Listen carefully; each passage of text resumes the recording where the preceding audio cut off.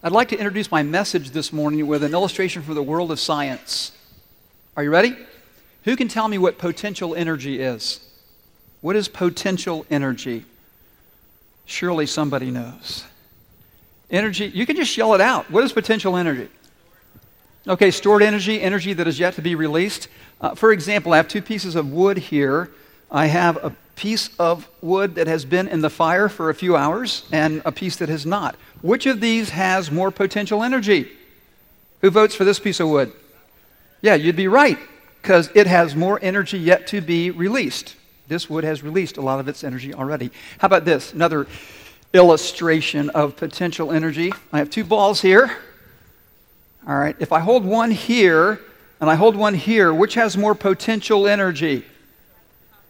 You vote for this one? You'd be right, because it has more energy to be released. If I drop it, it will have more impact when it hits the ground. Imagine that these are bowling balls. Just to make the illustration a little more dramatic, which would hurt worse if you dropped it on your foot? Yeah, this one, because it has more what? More potential energy to be released. Now, here's what I want you to consider. Every person who comes into this world has potential. Isn't that true? There's a certain amount of energy that could be released from your life. And the most natural thing in the world is when a parent holds their little baby and thinks, oh man, I hope my baby grows up, my son or my daughter. I hope they find out who God is, that they become all that God created them to be. That's a way of saying, I hope this child reaches its what? Yeah, potential. And listen, I'm really glad our students are here this morning. Students, listen up. This message is really important for you guys, because my hope and my prayer, and I know I echo this for your families and for our church family, we want you to live up to your potential. Because God has placed potential in you that He wants to bring out, draw out, and use so that you can make a difference with your life. Because this is our experience. When you know somebody who has lived well, somebody who made their life count, somebody who impacted a lot of people around them, what do we do at the end of their life? We celebrate. This past Monday, a pastor that I worked with for quite a few years, and my wife Chris worked with him as well. His name is George Polachek. He was a pastor of Wellington Church for a number of years. He died on Monday. And Chris and I had the opportunity to visit with him in hospice a few days before he died. And we were there with his wife and some other friends just telling stories of George's life and how he made such an impact on us. It was George who first encouraged me to leave my job as a firefighter and think about God calling me to be a pastor. He changed the trajectory of my life, and that was true for so many people. And so as we told these stories, there was joy, because George tapped into the potential that God placed in him. He realized that potential. But we know the flip side, don't we? When somebody comes to the end of their life and there is this sadness because they never did reach the potential that God placed in them. They could have done so much more with their gifts and their abilities and their life. And so, church, I have a couple of questions to ask you this morning. The first is this: how much unrealized potential is there in you right now? I mean, how much more love and compassion and energy and accomplishment could God release from your life to make a difference in the lives of other people? And of course, the second question is, well, okay, how does that happen? And let me say this: when I look out at our church family, I am convinced that this church has enormous, unrealized potential. Now listen, I believe that God has used us to do amazing things. I'm thankful for the ministry of this church over the years, but I know this, that there's a lot more yet to be done for the glory of God and the good of our neighbors. Because when a church really understands how this works, it pushes us into a new chapter, a new level of being used by God and bringing glory to His name. And that's what we're going to talk about this morning. And I got to tell you, I'm very excited about this message. And I'm excited because God is speaking to us through His Word. Now, we've been talking about stories in the Old Testament. We're going to look at a story in God's book about how to reach our potential. And it comes from 1 Samuel. We're going to look at different stories, little snapshots in the life of King Saul, the first king of Israel. Now, often when God puts stories in this book, they're intended to show us who we can become. to show us how to make our life count. And I'm really thankful because as you read the stories in this book, they are real. The people in this book struggle with life just like we do. They struggle with their marriages. Parents struggle with their kids. They struggle financially. They struggle with doubt, with anger, with anxiety, with addictions. I mean, it's right here. This is an authentic book. And sometimes, as we read these stories, God is saying this, hey, imitate their faith.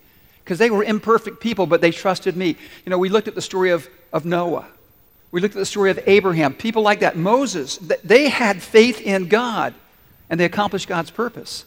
But there are other times when God puts stories in this book because he's calling us to avoid the mistakes of these people. And this is a case in point, King Saul. You might say that he's a reverse role model. When it comes to reaching your potential, don't live the way King Saul lived. Live a different way. So that's what we're going to do this morning. We're going to see some things that he did so that we won't do them, so that we can reach the potential that God's placed in us. Are you ready to go? Okay, here we go. This book begins at a time when there is chaos and confusion in the nation of Israel. They are asking Samuel, who's the prophet of the nation, for a king. They want to be like the other nations around them, these other pagan nations, because God, up until this point, has been their king, and they want a king they can see. They want a king they can touch. They no longer want God to be their king, even though God is the one who delivered them and the God who provided for them and the one who protected them. And so this is what we read in verse 6 of 1 Samuel chapter 8. But when they said, give us a king to lead us, this displeased Samuel. So he prayed to the Lord, and the Lord told him, listen to all that the people are saying to you. It is not you they have rejected, but they have rejected me as their king. And you can almost hear God's heart breaking. His people have rejected him as their king. So God does this. He says, you want a king? I'll give you a king. And that king is going to be a man named Saul. And we read about him that he's from the tribe of Benjamin. And this is kind of interesting too. It says that he was really tall. In fact, he was a head taller than everybody else in Israel. And as the story continues, we find that Saul is on a donkey hunt. His father has lost some donkeys, and he said, hey, Saul, go find my donkeys. So that's what he's doing. And one of the guys with him says, hey, Saul, this is really hard. We have no idea where these donkeys are, so why don't you figure out a way to get in touch with Samuel, because he's a prophet, and he could probably tell us where the donkeys are. And so what happens is Samuel and Saul have this meeting, and Saul gets some really shocking news. He's been chosen by God to be the first king of Israel. Now, can you imagine that? And he's really reluctant. You know, the short story is he tells Samuel, hey, I'm not the guy. I mean, who is my family? Who is my tribe that I should be the king of Israel? But no, God has chosen him. And so there is this ceremony, this inauguration that's supposed to take place, and there's a lot of pomp and circumstance. And so the tribes and the clans come up, and they're going to choose the king. And this is what happens, and this is almost a comical scene. Take a look at this. It says, finally, Saul, son of Kish, was chosen. But when they looked for him, he was not to be found. So they inquired further of the Lord, has the man come here yet? And the Lord said, yeah, but he's hidden himself among the baggage. I mean, think about that. If you're watching a presidential inauguration on television, you know, with all the news coverage, and it's time for the president-elect to step up to the microphone, and everybody's looking for him, the Secret Service can't find him because he's hiding. That's what's going on here. Saul doesn't want to step up and take this position of servant leadership. Now, there's a very important principle here for us, and here's what it is. This is on your outline. When God calls you to serve, don't hide. Serve unselfishly. Throughout his life, Saul is reluctant to do that because he's not focused on the needs of other people. He's focused on his own needs, his needs for power and approval, his need for respect. But think about what would happen in the life of a person who took this seriously. A person who said, you know what, I want to be the person God made me to be. I want to step up and serve people unselfishly. What would happen in your family if everybody in your family did that? Would that change your family dynamics? How would that affect a church? What if we had a whole church of people who said, you know what, I am going to step up, I'm going to quit hiding, I'm going to step up and serve my church family and my community unselfishly. to the very limit of my potential. Can you imagine what would happen? Now, here's the problem. Because of the nature of the human heart, that is a lot easier said than done, as this video powerfully points out. Imagine a church where every member is passionately, wholeheartedly, and recklessly calling the shots. I have a busy work week, and by the time Sunday rolls around, I'm tired.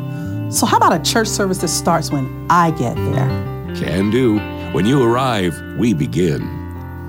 This guy, he plays by his own rules. We want to find a church where if he starts screaming, we're not the bad guys, right? Say no more. If your baby's screaming, you stay seated. The others around you can leave. You know, financially, Sherry and I don't give a lot to the church, but we'd sure like to know who does. All right, if you join now, you'll know what every person gives in detail. When I'm in the church service, can my car get a buff and a wax? Not just that, but an oil change and a tune-up. Hey, how about tickets to the Super Bowl? That's asking too much. I'm serious. If I'm going to join, I want tickets to the big game. All right, you join now and we'll get you there.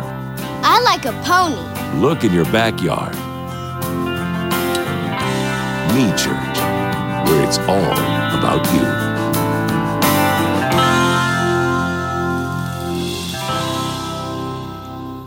That video is kind of like the life of Saul. Don't be that kind of church.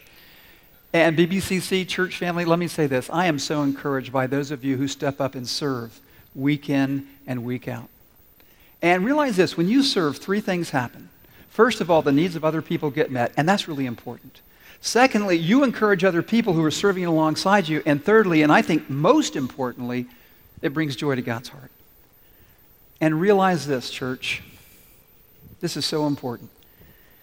For our church to reach its potential, we need a new wave of servant leaders. We really do. Think about this. Every leader in the church, whether they're leading a children's ministry, a youth ministry, a small group ministry, whatever it happens to be, it could be an officer, it could be a pastor. Every leader is an interim leader. Every leader leads for a season in their life. And then they have to pass on that baton of leadership to somebody else. It's just inevitable. Now let me say this. I am so very thankful for the season of leadership that God has allowed me to experience here at Boynton Beach Community Church. I mean, I'm so thankful that God called me to be your pastor. And I'm thankful that God continues to call me as your pastor. Let me be clear. I have not received a new assignment from God. He's called me to be here and to serve. But I know this, that a day is coming when the baton of leadership will have to be passed. And so we need to prepare for that time now. We need new people to step up and unselfishly serve to reach their potential. And as people reach their potential individually, it helps the church reach its corporate potential. Because listen, there is a great story that God wants to write about Boynton Beach Community Church, and we're all a part of it. And so we need to do that. We need to step up and serve unselfishly. Now, that leads us to another story in the life of Saul that helps us understand how we can reach our potential. This is in chapter 15. And I'm going to really be brief here because these stories are so rich, but I'm going to give you the Reader's Digest version. And here's the simple deal. God tells Saul, hey, I want you to destroy this group of people. They're called the Amalekites because they're really evil and wicked. And God is basically saying, I'm a just God and this is what they deserve. So you are going to carry out my command. I want you to destroy them, destroy all their stuff.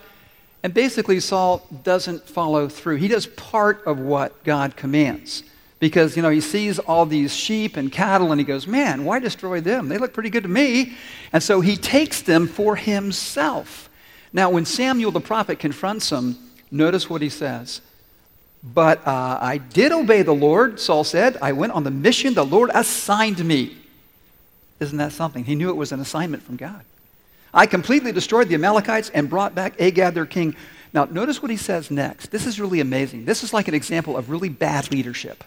The soldiers took sheep and cattle from the plunder. It wasn't me, Samuel. It was these guys. So what does he do? He throws his own soldiers under the bus, or in this case, under the chariot. I didn't have anything to do with it. It was them. They took the best of what was devoted, they took the sheep and cattle from the plunder, the best of what was devoted to God. And notice this. This is really interesting. It wasn't for them or me. It was in order to sacrifice them to the Lord your God at Gilgal. And I can just imagine Samuel hearing Saul say this, and his heart is broken because Saul doesn't get it. Saul doesn't understand that every time he lies, every time he blames somebody else, every time he makes an excuse, he is choking out the power and the presence of God in his life. It's true for us too, isn't it? You know, Samuel must have looked at Saul and thought, man, here was a guy with such potential. And here's what he says to Saul. But Samuel replied, does the Lord delight in burnt offerings and sacrifices as much as in obeying the voice of the Lord? And here's a classic statement from Scripture. To obey, Saul, is better than sacrifice. To obey is better than doing it your way instead of God's way. And here's a principle I want you to see.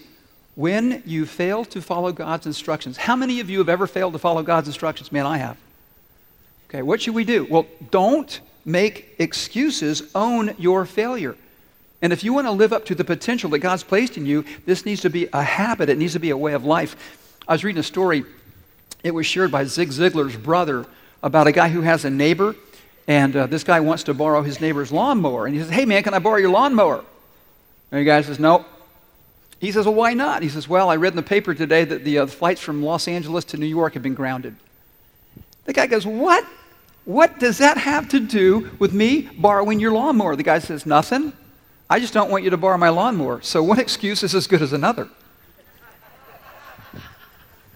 If you don't want to obey God, guess what? One excuse is as good as another. Listen, when God calls us out of the darkness, we need to step into the light. We need to quit making excuses. We need to stop spinning the truth and do what Saul did not do. We need to ask God to forgive us and accept his mercy and grace in our lives, because that's how we reach our potential. Here's another story, moving along quickly. This is in 1 Samuel 16.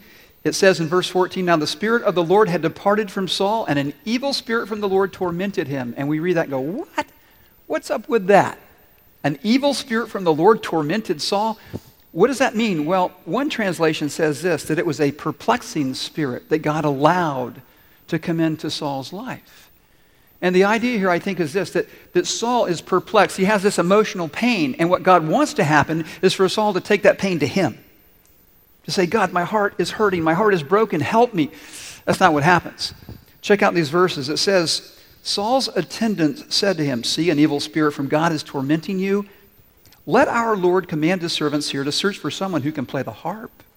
He will play when the evil spirit from God comes upon you, and you will, and what are the next two words? Feel better. And Saul says, okay.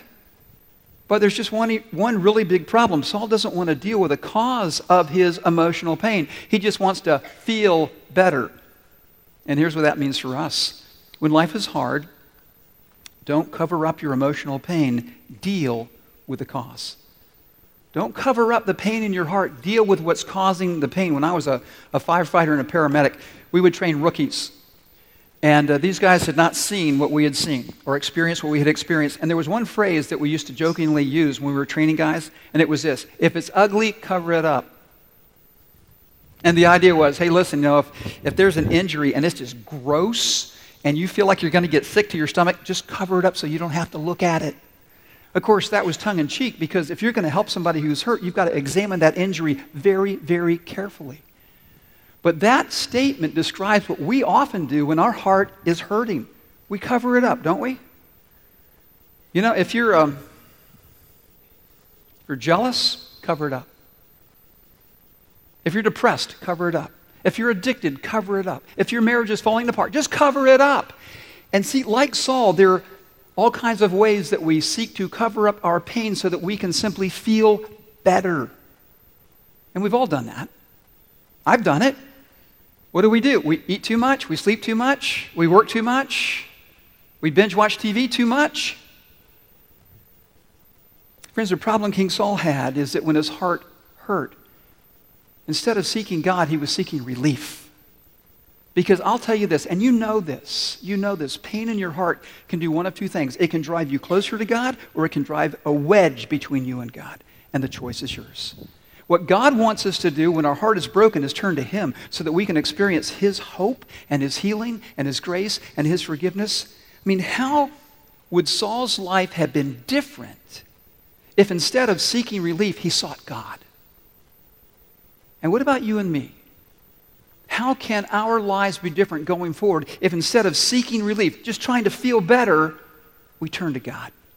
Because that's how we reach our potential. Now, here's another story that teaches us an important lesson from the life of Saul. And as the story continues, there's a new character that's beginning to emerge here, a very charismatic leader, a young shepherd boy named David who kills a giant, Goliath.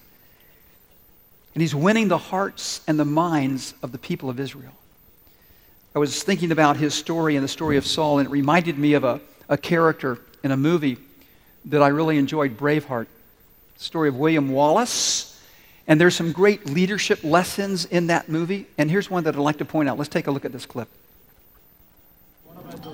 Wait!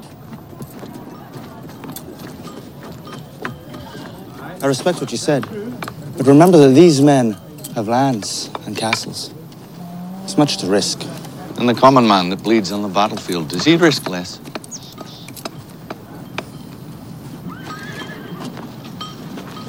No.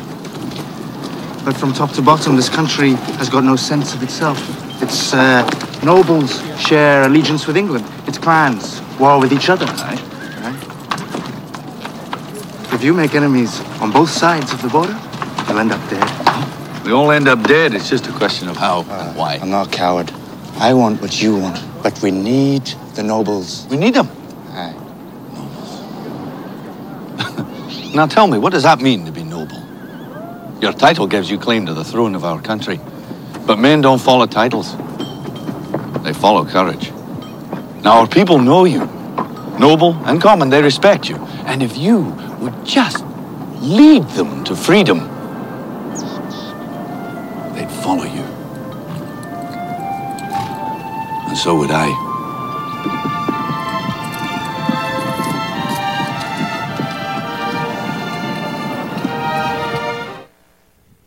That is such a powerful statement. That people don't follow titles. They follow what? Courage. And that's what's happening here in this story. Saul has the title. David has the courage. And people want to follow him. And we see that in these next verses. Look at this. It says, whatever Saul sent him to do, David did it so successfully that Saul gave him a high rank in the army. This pleased all the people and Saul's officers as well. And then we read this in the next verse. When the men were returning home after David had killed the Philistine, that's a reference to Goliath, the women came out from all the towns of Israel to meet King Saul with singing and dancing, with joyful songs and with tambourines and lutes. As they danced, they sang, Saul has slain his thousands and David his tens of thousands. Now, how does Saul respond? Saul was furious. He was very angry. This refrain galled him. They have credited David with tens of thousands, he thought, but me with only thousands. What more can he get but the kingdom? And notice what it says here. And from that time on, Saul kept a jealous eye on David. Jealous of his success. And here's a principle from the story. When you see others succeed, don't envy them. Celebrate their success. Don't envy them. Celebrate their success. Let me ask you this, honestly, how easy is it for you to celebrate the success of other people? I mean, when somebody gets a promotion at work, when they get a raise, when somebody else's child gets an award on stage, do you celebrate that success, or secretly are you saying, hey, that needs to be me? That should be my kid? Church, here's what's so important. If we're going to live up to our potential as individuals and as a church, we have got to let go of this natural inclination to be jealous and envious. And we need to celebrate the successes of other people and work together to accomplish God's goals. You know, I've been in church work for decades. And I've seen conflict and division in churches because of jealousy and envy and pride. But when we set all that aside and we say, it doesn't matter who gets the credit, God gets the glory, what happens to a church? Now that church is poised to reach its potential. What would have happened? Think about this. What would have happened if King Saul had not been jealous of David? What if they had worked together for the good of Israel? It would have been an entirely different story. Now let me quickly point out one last story about reaching our potential. This is really at the end of Saul's life. He is in serious trouble. Samuel has died, and now the Philistines are poised to attack Israel. They're only 15 miles from the Jordan River, and Saul doesn't know what to do. I mean, he is terrified. And he's tried praying, but God's not answering because of his rebellious heart. Saul doesn't want to repent and confess, and God says, well, I'm not answering you. So Saul does the unthinkable. He goes to a witch. Now, here's why that was such a big deal. Saul had condemned and outlawed witchcraft in Israel. In fact, if you went to a witch, you could forfeit your life. But he is a desperate man, and desperate times call for desperate measures, so he disguises himself and he goes to consult this woman who's a medium. They call her the Witch of Endor. And it reminds me of a scene in a movie where Whoopi Goldberg is a medium, a spiritualist. It's in the movie Ghost. How many of you saw that years ago? And she's kind of a fake. And when she actually tries to bring somebody up from the dead, she is terrified. That's what happens in this story. It's really amazing. There's nothing new under the sun. Take a look at this. It says, then the woman, the witch, asked, whom shall I bring up for you? They're having this big seance. Bring up Samuel, he said, because Saul wants to ask Samuel what to do. And then it says, when the woman saw Samuel, because it actually worked, she cried out at the top of her voice. She was freaked out. She was terrified. Now, there really is an important principle here, and the principle is this. When you need guidance, don't read your horoscope. Don't go online and look for psychics.com. Ask God what to do.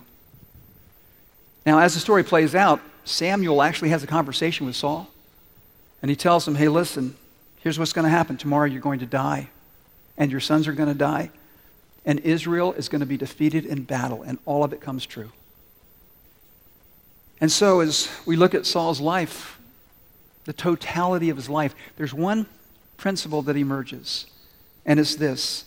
In order to reach your full potential, give God first place in your heart. This is what Saul failed to do.